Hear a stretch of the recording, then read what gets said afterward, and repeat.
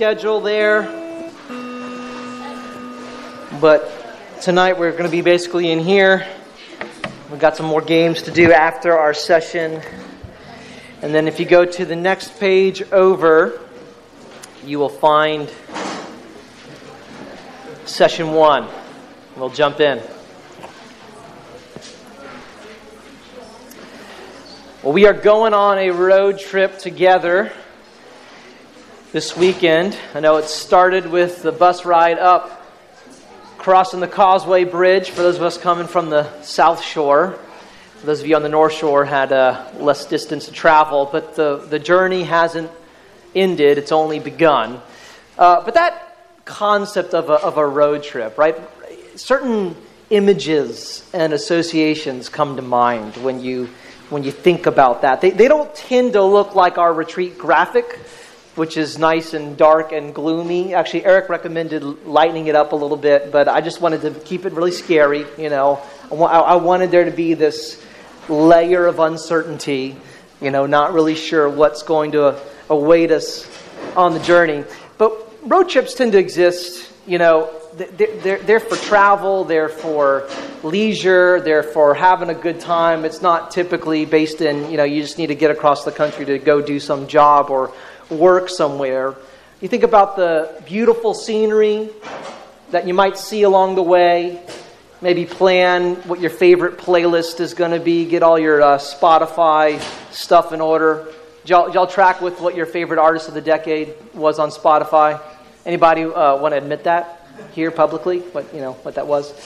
Sometimes the only difficulty is dealing with some of the drama that can be present in the car, or the boredom of a long drive. But, you know, in the day, the iPhone and the in-car movie, there's not too much of that we have to deal with. But I came across on the internet some tips for going on a road trip. Two pretty different perspectives, but I think they're both aiming at the same thing. So let's check out this first one right here. Lifestyle expert Erica Katz has some helpful hacks to make your road trips easier. First, keep a cooler handy. You can pack cold drinks, sandwiches, anything you want, and then you can use it like a table. For those long trips, you may want to nap in your car. If you get tired, pull off to the side of the road and find somewhere quiet. And then take your raft out of the trunk, throw it in the back seat of your car, and then you'll have a nice, cozy bed. And if you have a car full of kids, when you have to sit in traffic in a road trip, the kids can get really antsy. Here's a helpful hack. Fill up an empty coffee creamer container with cereal, or how about this hack for a healthy snack? Try filling a container with peanut butter and celery. It's delicious and the kids will love it. Nobody wants drinks spilling everywhere. Don't have a lid for your drink? Use some plastic wrap to put on your drink. Make it nice and secure. No spills. Finally, be prepared for the unexpected. You never want to go on a road trip without a set of jumper cables, just in case you break down. And keep the instructions in the glove compartment so you know how to use them. There you have it. Helpful tips for your July 4th road trip. Look at this bumper to bumper. I can't believe it. Gotta love daytime TV there. Also known as, we didn't have anything planned for the segment this week, so we showed this. All right, well, we've got another version of how to hack through your road trip that I came across, and we'll check out a little bit of their video.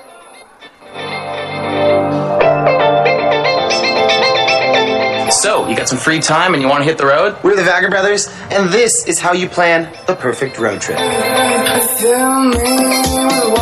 Road trips. Group of best friends, the open road, an unforgettable adventure, or a total nightmare. Everything depends on the people you're with, the places you go, and how you get there. Follow these tips, and you're sure to have the experience of a lifetime. First things first, choose your vehicle wisely. You want something spacious so you can spread out and stay comfy on those long rides.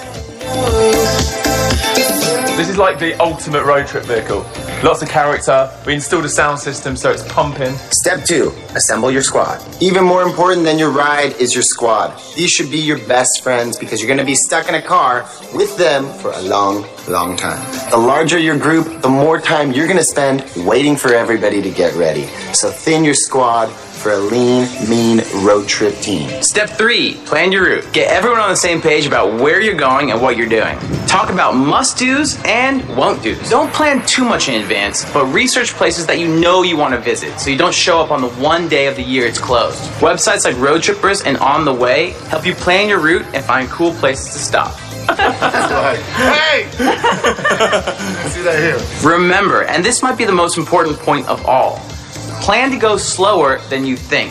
Trying to do too much in too little time will just make things hectic and could ruin the experience. Step 4, final preparations. Before you go... You get the idea. Now, which of those 2 road trips would you rather be on? The mom with the Cheerios stuffed in the coffee container and the cling wrap cover on her cup? Or assemble your squad and, go to all the exotic places of your dreams that people, influencers on social media paid to make videos can visit and go on those road trips, right? Little different visions that are there. But, both of them are aiming at the same thing, right?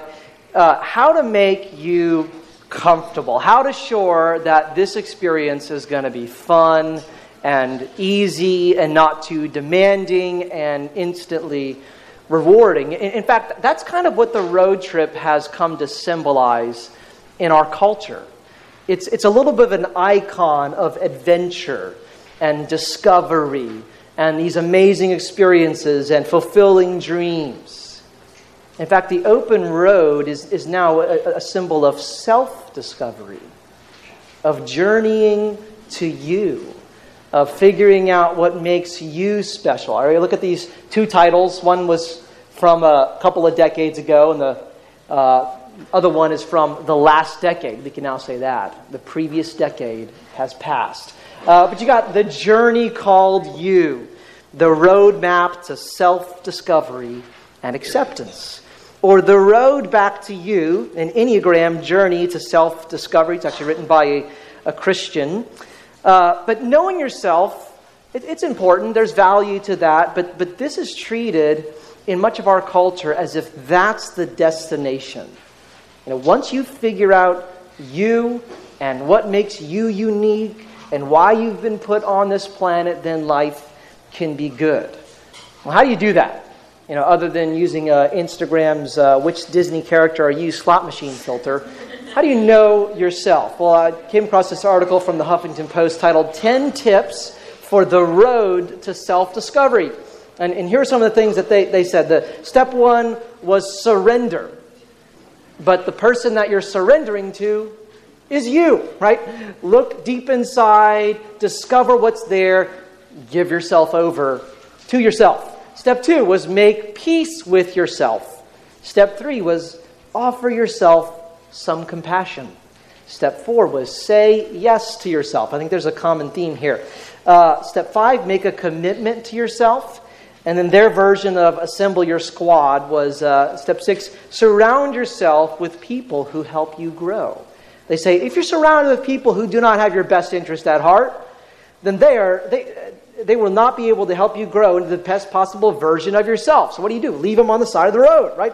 Eliminate those people from your life and surround yourself with people who will allow you to grow. Grow into what? Well, grow into the best version of you that you've discovered deep inside. But the problem is that this search to find yourself, it never really ends. It sounds freeing, right? The options are endless. But what that leaves us with is we never really conclude something. We never really close on something. This sense of who am I? What am I supposed to be about? Who am I in this world? It's fluid. It's constantly up for grabs. Right? And travel throughout history has allowed people to do that, to recreate themselves. You used to, the way that, towns were so isolated. If somebody wanted a new life, they would travel down a road to another town, and maybe they would leave their family behind. They would say they're a new person, different name. They would remarry. Doesn't matter. They have people elsewhere. Just recreate who they are. And the more that technology has developed, the more that we can do that. You don't have to leave home to reinvent yourself. People do that. They'll swipe through their old social media platform, to delete the old stuff that they posted because there's this new persona that they want to present. First it was they were this artsy approach that they had, all these filters and pictures of coffee and stuff like that. But now they want to be the comedian, and so they're posting videos like that, or they're opening up a TikTok platform and they're jumping on the trend angle while they were doing this, right? Technology allows you to always present a new version of you. And it's interesting that technology and the development of the road has caused certain things to be invented in the 20th century. One was the chicken nugget. You know why the chicken nugget existed? Because they wanted to create a form of chicken that drivers could eat safely. And so, thank you very much. We created the chicken nugget because we created the road. You know what else got invented because of the open road? Was the teenager. Did you know that? Not, the age, 13 through 19, but the word and the concept for this new period of life where you're kind of no longer a child, you're not quite yet an adult, you haven't really entered into society, you don't have major responsibilities, you're in between in these teen years and really not really committed to anything in particular. And it was the open road that allowed for this, as there's more mobility and growth in the United States, and cars are available, and interstate travel, and the teenage years became defined as a time of exploration. And the image of that was a group of teens packed into a car, heading down the road, right? And you just have all these movies that came out, particularly in the 80s and the 90s, back when teenagers actually used to get driver's license. Like when you'd show up on your 16th birthday at the DMV and get your license. Raise your hand if you're 16 and you have a driver's license. Seth Collins. He's got stories, though. It's been quite a journey just to arrive at that, right? But this is how we talk. Life is a highway. I want to drive it all night long, right? We'll hear from Stephen Mackey later because he gives his Lightning McQueen impressions very well. But we love the thought of leaving home more than we do at arriving at a destination, finding home. And it used to be you didn't have to discover who you were. That was supplied for you. Your family, your church, the community that you were in, they answered that question for you. It wasn't even a question to consider. You were already defined. This is who I'm about. This is who I belong to. But the more opportunity elsewhere came, the more we were in question. And now everything is up for discovery and for adjustment. I mean, even your gender. That's not a settled question. That's another thing about yourself that you now have to figure out. Right? Am I the gender that I was assigned at birth? Everything is unsettled. And it becomes a confusing experience. It's a restless wandering on a winding road, trying to figure out who am I and what makes me happy. I like the way that James K. Smith puts it. He says, the road has a strange way of showing what looks like a destination in the distance that when you get there points to another destination beyond it, right? On the horizon, there's that shrinking vantage point, but when you go there, there's more road ahead of you, and you haven't arrived. It's like an interstate that doesn't end. I read that 1,200 students at Yale University, it's 25% of their college population, they enrolled in a course on happiness. It was titled Psychology and the Good Life. And when they were asked why, they responded that they wanted to know why after attending the university of their dreams. Right? Those of you who are starting to look at college options, right? This Ivy League institution, almost as good as Emory, right, Stephen? And yet, they're still living this anxious, unhappy existence. And so they wanted to find out why they were so discontent. Because the reality is, in the same way that we often don't know ourselves, we don't really know what will make us happy. It doesn't stop us from trying. And it's possible that even as Christians, that's what we're here gathered as a community here, it's possible that we're on the same road as everybody else, trying to find the same kinds of things, right? And your understanding of what makes life good, it can look like what everybody else has, except you just happen to go to church and you go to youth group, but you're living for the same dreams, and you wish you had in your life the same stuff that everybody else is after. And the problem with that is, at some point, you'll begin to question whether or not this can deliver that. Whether or not Jesus will really give you what you want.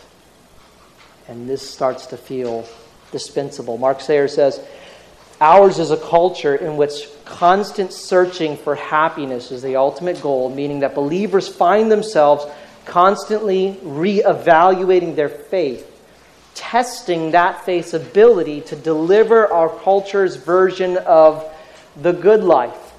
And at best, we want Jesus to come along with us in our personal journey into an amazing life, to ride shotgun and pass us the best snacks.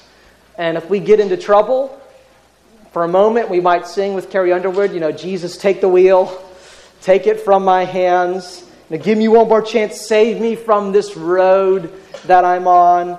But when the trouble subsides, we're perfectly fine with grabbing that steering wheel again and taking the vehicle in the direction that we want. But this weekend, Jesus is going to lead us down a different road. Not to find ourselves, but to lose ourselves. Not self-discovery, but self-denial. And surprisingly, he's going to say that's the road to happiness. All right, so open up to Mark chapter 8 in your Bible. Mark 8.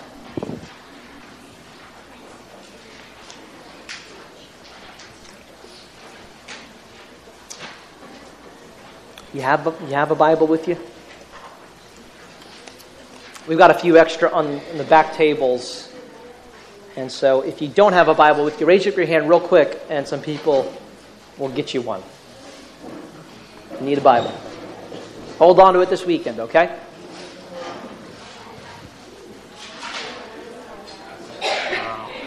It's in your bag. All right, if your Bible's in your bag, get a Bible now.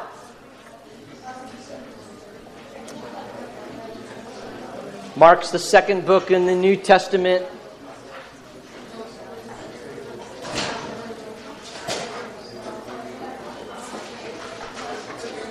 All right, while you're turning there, listen up real quick. Here's what's been happening in Mark. Right? Jesus called his disciples. When he called them, he said, "Follow me." And they have been walking with him. They've been going from city to city. They've been observing him minister. They've been watching him do miracles. They've been trailing behind him on the road wherever he goes. And now in Mark 8, they're going to be heading to Jerusalem. And actually, what Jesus and his disciples are doing, they're traveling a path that God's people have traveled for generations. They're heading into Jerusalem for the time of the Passover. In fact, there's a whole section of the book of Psalms that are called Psalms of Ascent. Right? Ascent is when you go up in elevation. Because somebody going to Jerusalem, they would always travel up the road, and their playlist on Spotify were these Psalms of Ascent. That's what they would sing on their road trip as they headed to Jerusalem. And so Jesus is doing that with his disciples. But as you enter these chapters, the terrain starts to feel different. It's like if you move from asphalt to gravel, it's like, what changed? Something changed here. And you could hear the crunch under your feet. There's a rough road ahead. But there are significant events and conversations that happen on the way. And you just keep getting that road referenced throughout these chapters. And so in verse 27 of chapter 8, it says that they are on the road. And then in chapter 9, verse 30, it says Jesus teaches his disciples while they're passing through Galilee. And then 9:33, Jesus asks them, "Hey, what were you guys discussing on the road?" And then 10:32, it says, And they were on the road going up to Jerusalem, and Jesus was walking ahead of them, and they were amazed, and those who followed were afraid. Afraid of what? Afraid of Jesus. Because he is driving. I don't know if you ever ride with somebody who makes you nervous. You know, the speed that they're going, the way they pull on the steering wheel. All right, y'all are all looking at the culprits right now. Jesus is making these guys nervous because he's driving with a determination that alarms and confuses them. And he calls us to come with him. There's a final road trip to take, and we're going to travel it and visit the stops that he makes along the way. All right, so buckle up. Right, you heard Carl. Wear your seatbelt all week, because this is not going to be a safe journey. All right, chapter 8, verse 27. And when Jesus went on with his disciples to the villages of Caesarea Philippi, on the way, or on the road, he asked his disciples, "Who do people say that I am?" And they told him, "John the Baptist. And others say Elijah, and others one of the prophets."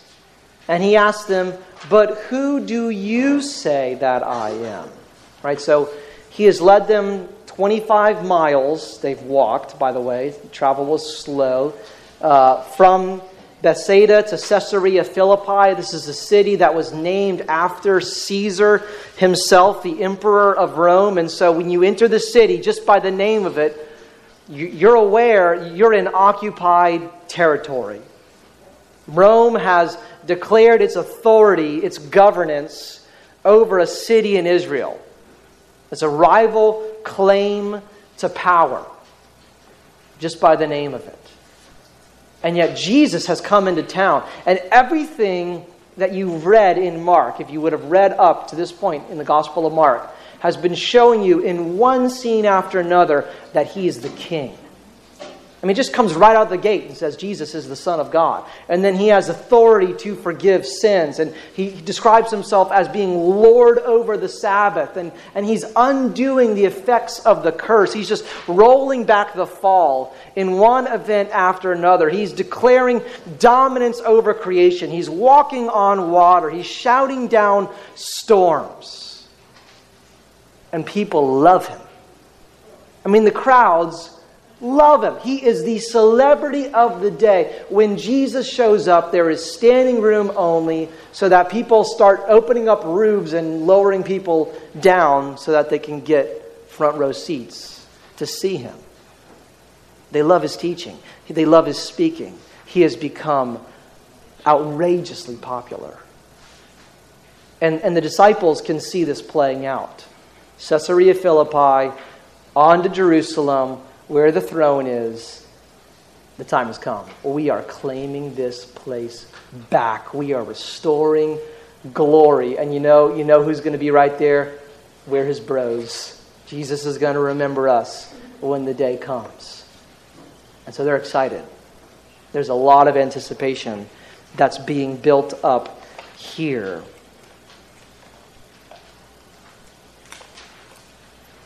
But Jesus is taking a very long road. And we don't like delays, do we? I mean, whenever I'm driving, coming back from vacation, it's like if one of the kids say they have to go to the bathroom, it's like, okay, we're going to stop at 12:30 for lunch, and it's 11:45 right now, so stopping right now is just pointless because we'll be doing that. It's like any way that we can just avoid unnecessary delay, we'll do it. Our church administrator, Pete Shefferstein, just yesterday flew down to Florida, not to visit Disney World, which is usually the reason why he's going to Florida, but to visit Home Depot, because he is coordinating this relief effort in the Bahamas. And so we're going to have teams going down. Jordan Bellamy is going to be helping with those teams as well. Give it up for Jordan for assisting in that. Yeah, man. But in order to do relief effort in the Bahamas, you need supplies. You need the right equipment. You need stuff to be able to put back together houses. And it has to go there by boat.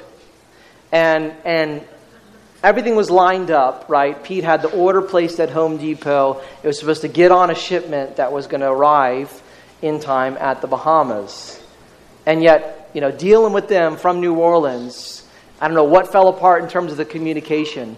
But to travel 15 minutes from Home Depot to the boat, somehow they couldn't pull that together, even though that's what they were supposed to do. So Pete ended up flying down with the one and only Tommy Hill and renting a truck and loading up all those Home Depot supplies and driving it 15 minutes, unloading it, and flying back all yesterday. It's like, who wants that? It's like, you're so close. We're right there. You can sense it. And all this extra travel and delay. That's what the disciples feel right now. Jesus, we are right up on it. And he tells them, you don't have a clue what's coming. But he presses on them in this moment. What do you think all this is about? He begins by asking them, who do you think I am? That's a direct question. He starts by asking, what do people say about me? Not because he's just really hungry for a reputation and wants to know what his press is. He's teaching them in this moment. And they give those answers, but then he says, but what do you think? And Jesus always does this. He doesn't allow you just to hide in the crowd of opinions and not draw your own conclusions.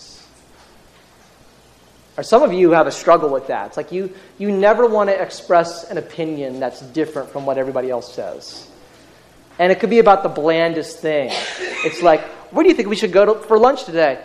I don't know. What do y'all want to do? Some of you are obnoxious in the other direction. You want everybody to do what you want, and we'll preach a message for you in a couple of days.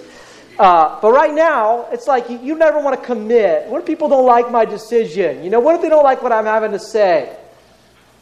And you can do that in your walk with God. You're always gauging, where's everybody at? Have we concluded that this is cool, that this is okay? All right, I'm with you, as long as everybody else is there too.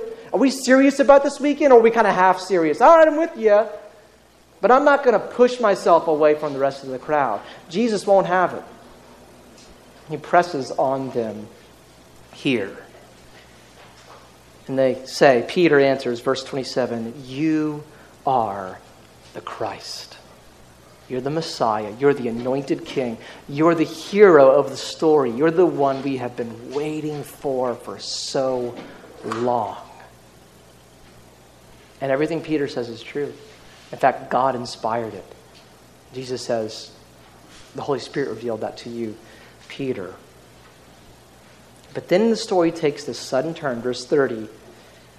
He strictly charged them to tell no one about him. Why? Why not broadcast this from the rooftops? Because there's still something they're missing.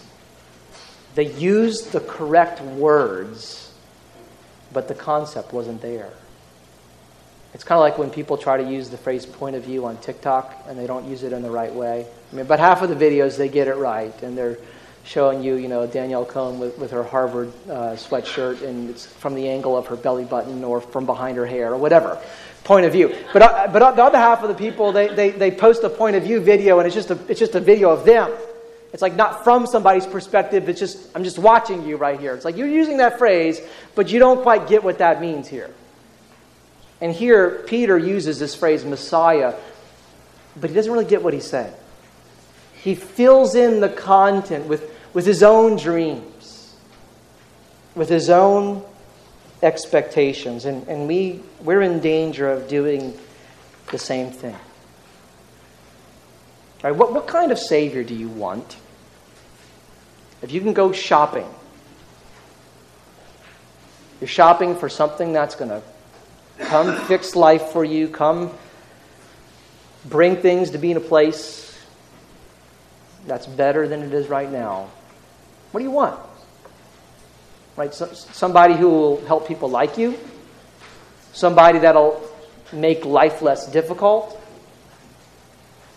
A Jesus who can help make sure that people recognize how awesome you are and that your abilities and your accomplishments get noticed. Jesus wants to free us from these false saviors, and it comes painfully. Jesus takes his disciples further. Verse 31, he began to teach them that the Son of Man must suffer many things and be rejected by the elders and the chief priests and the scribes and be killed, and after 3 days rise again. It's very hard for us to enter into the place where these 12 men were in this moment, because we have become so familiar with this story, it loses its impact. It sounds like Jesus jumped out of one storyline and into another. Right? It's like you just moved you jumped out of Cinderella into Game of Thrones. Right? It's just totally different scenery, totally different associations. Jesus, what are you talking about? I thought this was the Messiah story. Why are you talking about being rejected, being killed, being crucified? Jesus, are you out of your mind? Crucifixion was the most shameful way that somebody could die. It wasn't just painful. It depersonalized you. It dehumanized you. It was worse than, think about if somebody were put on like the sex offender list. You don't ever recover from that. That's what crucifixion was to these people. And Jesus says, that's at the end of this road. I want you to be clear. In fact, 3 different times in these chapters, he tells them this. And Peter, like many of us, gets in trouble because of his mouth. He says this in verse 32. Peter took him aside. He took him away from the road, began to rebuke him. But turning and seeing his disciples, he rebuked Peter and said, "Get behind me, Satan. For you are not setting your mind on the things of God, but on the things of man." Right behind Peter's voice, Jesus hears the voice of Satan, offering him another road. It's that same voice that tempted him in the wilderness to abandon discomfort in order to have it all right now. Right, think about this. What does it mean to be satanic? Right, people don't talk about that much today. That sounds weird. Another one of those strange things. I don't know, maybe every now and then it comes up in your car when your mom says, "Turn off that satanic music." I don't know. That's about as much as we ever hear that. What's it mean to be satanic? Does it mean like, you worship at a pentagram? You join the Illuminati, just like all the Kardashians did. But it's okay. Kanye West, he exited the Illuminati, and he's one of ours now, eating at Chick-fil-A, right? Is that what it means to be satanic? Yeah. In the Bible, it means to want to live a life of happiness and ease that avoids the cross. Peter wants a crown of honor now and not the humiliation of the cross. Do you recognize you have the voice of Peter, this satanic voice of Peter, streaming into your life 24/7? That's what I mean by I said that we're talking about strange things this weekend. Because what Peter is saying here, no, Jesus, don't listen to that. You're going to be great, and you're going to be great right now. You can have it all right now. You hear that all the time. Almost every song is about that. Almost every social media post of any popularity is delivering you that word. What do you do with that? Is there something inside of you that responds, "Get behind me, Satan"? Or you just double tap like it and scroll up to the next thing on the feed? Jesus is not the kind of Savior that we expect. He's the kind of Savior that we need.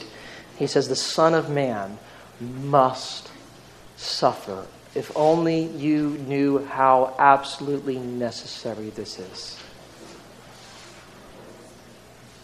That's the tone of his conversation right now with some of his closest friends, whose sin and mine demands that Jesus travel this road all the way to Calvary. Our problem runs much deeper than the need for self-discovery or getting the obstacles out of our way. Right? That's what the disciples wanted. There's this obstacle called Rome, and Jesus is going to get it out of my way so that I can live the dream, so that I can be unleashed. The problem is, when you unleash what's inside of humanity, it is a dark place. And only the death of the Son of God could rescue us from it. I love the imagery of this that's in Cormac McCarthy's novel, The Road. It's a story of this father and his son. They live in this world after some kind of apocalyptic event has happened. They don't ever go into the details of what's actually taken place. But it is a brutal, dark world. It's a world where children get eaten because people are that desperate. And there's this one father and his son, and they're walking the road, and they're trying to get to the coastline because they're convinced there's help along the way.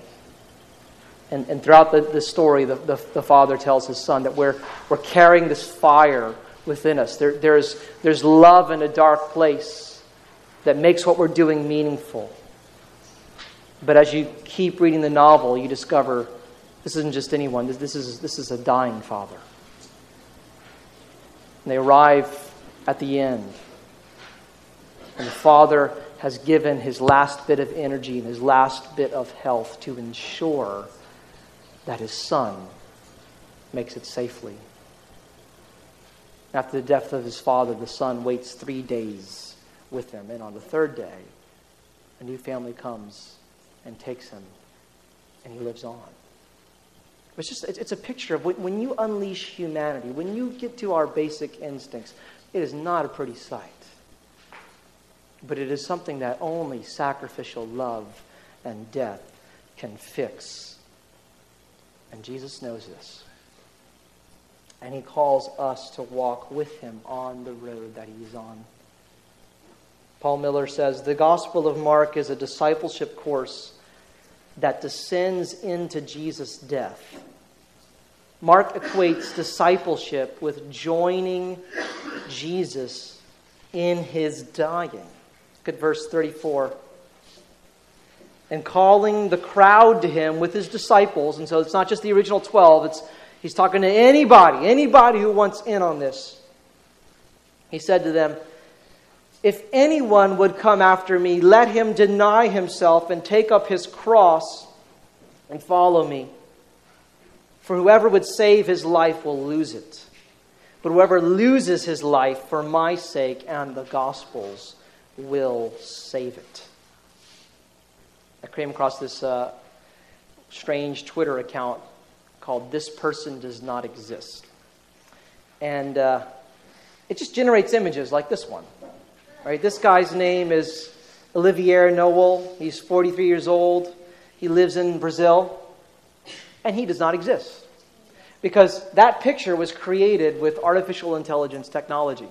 It just pulled from various images from the internet and created a brand new person and randomly generated the facts about him that I just read. He does not exist. All right, this is a weird decade coming our way. Okay, more and more of deep fake exists. This is Maria Grainer. She lives in Romania. She's 33 years old and she is separated from her husband. She does not exist. Gavril Brodbeck. He is from South Korea. He's 35 years old, and there is nobody on the planet like him because he does not exist. All right, you kind of get the point of the Twitter account. Pretty fascinating. But to become a Christian, there's a sense in which you cease to exist. And yet there's another sense in which the fullest and happiest version of you finally begins to exist as you come to Christ. He says, if you try to preserve yourself, you will be lost. But if you follow me into death, you will follow me all the way into life. We resist that story so much, though. Right? We don't want to be a nobody. Whatever category matters to us. And we all have our own. If that's athletically, if that's academically, if that's in your musical skill, if that's in certain features of your personality that you're proud of, you like being the funny person, right? You want to get noticed in whatever area of life matters to you. You don't want to be a nobody. And so you'll build all of your identity into that, and you will push your energy into perfecting that and getting better at that and making sure people notice that's your thing and you stand out in your field. But that is a needy and anxious life that we create because you're always caught up in comparison. The pressure is high to deliver, and you try to suck all the life you can out of those things. And we get desperate, and it's like, if you didn't like my picture, I'll even post in my stories for you to like my recent. So just to make sure, there's a big sign pointing in my direction, don't you notice me? Don't you realize that this is great right here? Because it's life. And Jesus says, the more you grasp after life in those categories, it runs right through your fingers, and there's nothing left in your hands. I love this thought from C.S. Lewis. He talks about how you can aim at some of these things and end up losing it, but if you're willing to lose them, sometimes you find that they're thrown in. It says, the more we get what we now call ourselves out of the way and let Him take us over, the more truly ourselves we become. Our real selves are all waiting for us in Him. I love that. It is when I turn to Christ, when I give myself up to His personality, that I finally begin to have a real personality all of my own. Nevertheless, you must not go to Christ for the sake of a new self. As long as your own personality is what you're bothering about, you're not going to Him at all. Give up yourself and you will find your real self. The people that I've interacted with that have felt real to me, they've somehow found a way to get outside of themselves. They're not just inwardly focused, caught up in this own little dialogue inside their head, constantly worrying about what people think. They're pulled out of themselves in a way that makes them genuine and real. And he says, lose your life and you will save it. Submit to death, the death of your ambitions and favorite wishes every day, the death of your whole body in the end. Submit with every fiber of your being, and you will find eternal life. Keep back nothing. Nothing that you have not given away will really be yours. Nothing in you that has not died will ever be raised from the dead. Look for yourself, and you will find in the long run only hatred, loneliness, despair, rage, ruin, and decay. But look for Christ, and you will find Him, and with Him, everything else thrown in. It's the exact opposite of a wasted life. He says, what does it profit someone if he gains the whole world and forfeits his soul? What can you get in return for your soul? You realize that you have a soul. There's a whole other dimension to who you are that can be withering away and can be in danger of being lost if it's ultimately neglected while you strive to be somebody somewhere else. And Jesus says, if you hold everything else with an open hand, if you're willing to let it fall from your grasp, you will gain the world as you're gaining me.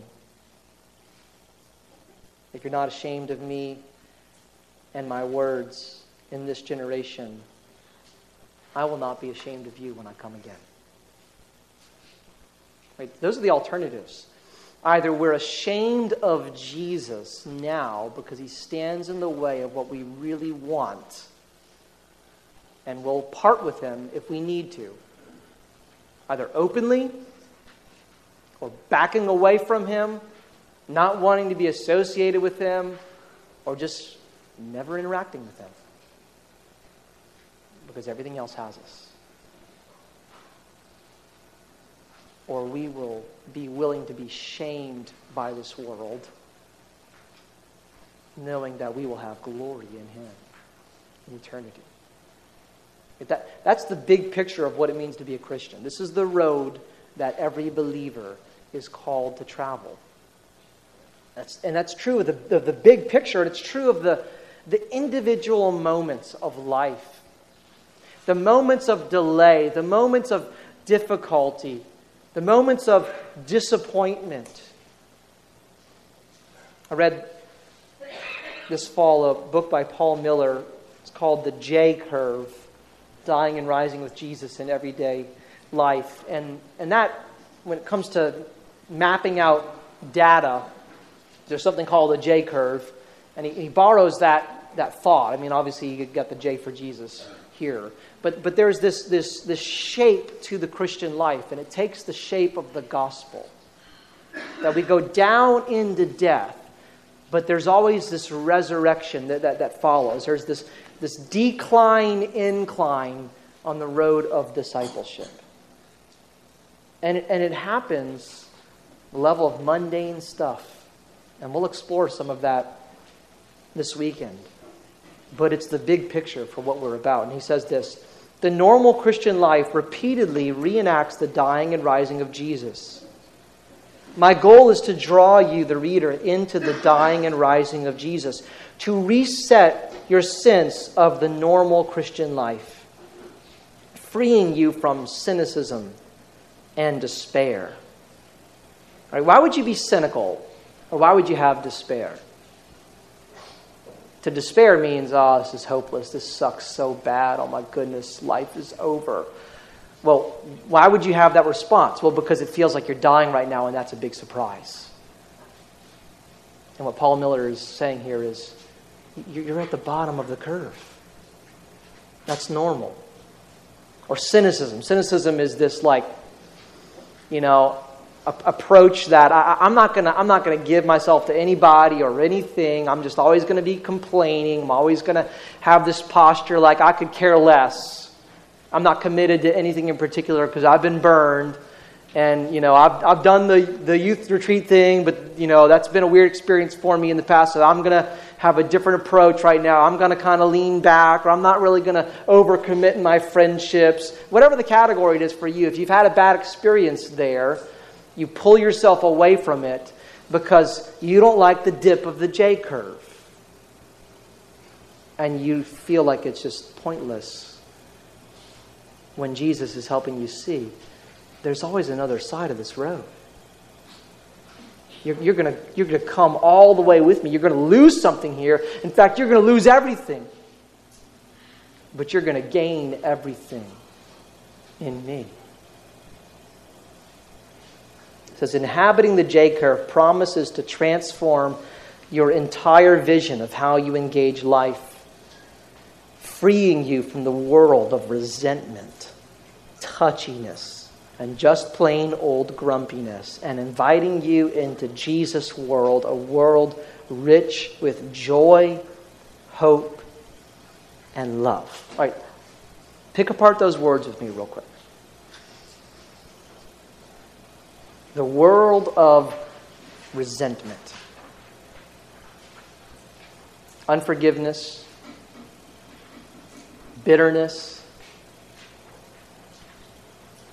It's like I've been hurt, I've been offended, and that's replaying in my memory, and that's shaping how I relate with you, whether I've withdrawn from you. You got problems with forgiveness in your life? Are you just really mean to certain people? And you've concluded that's okay because they've harmed you?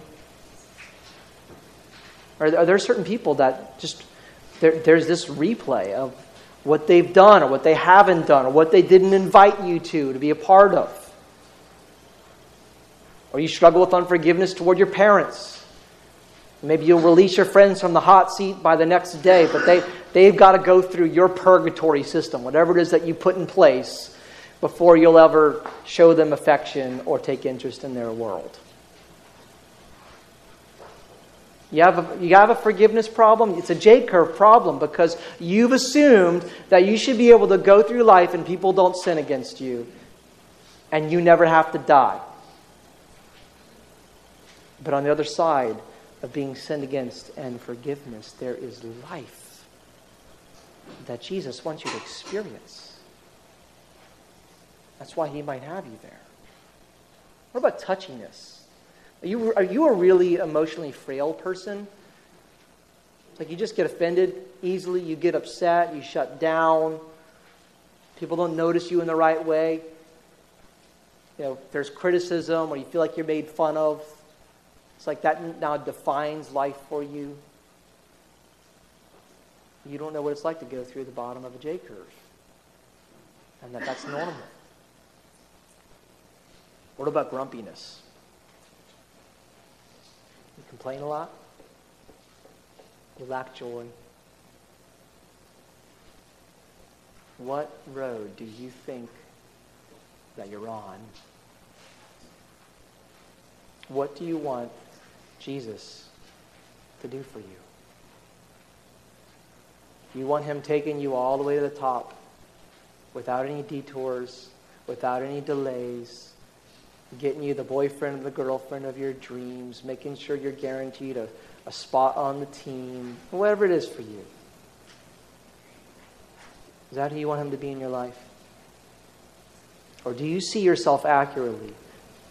Do you see the ugliness inside of your soul that required him to be killed like the criminal that you are, and rise again, and then say, all right, we're walking the same road together, and you're coming with me.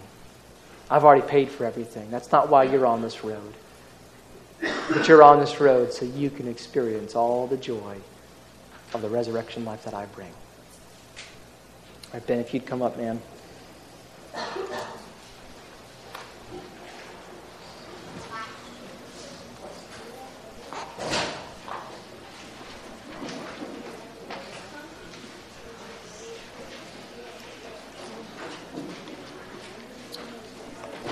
All right, guys, I don't want y'all to become restless right now.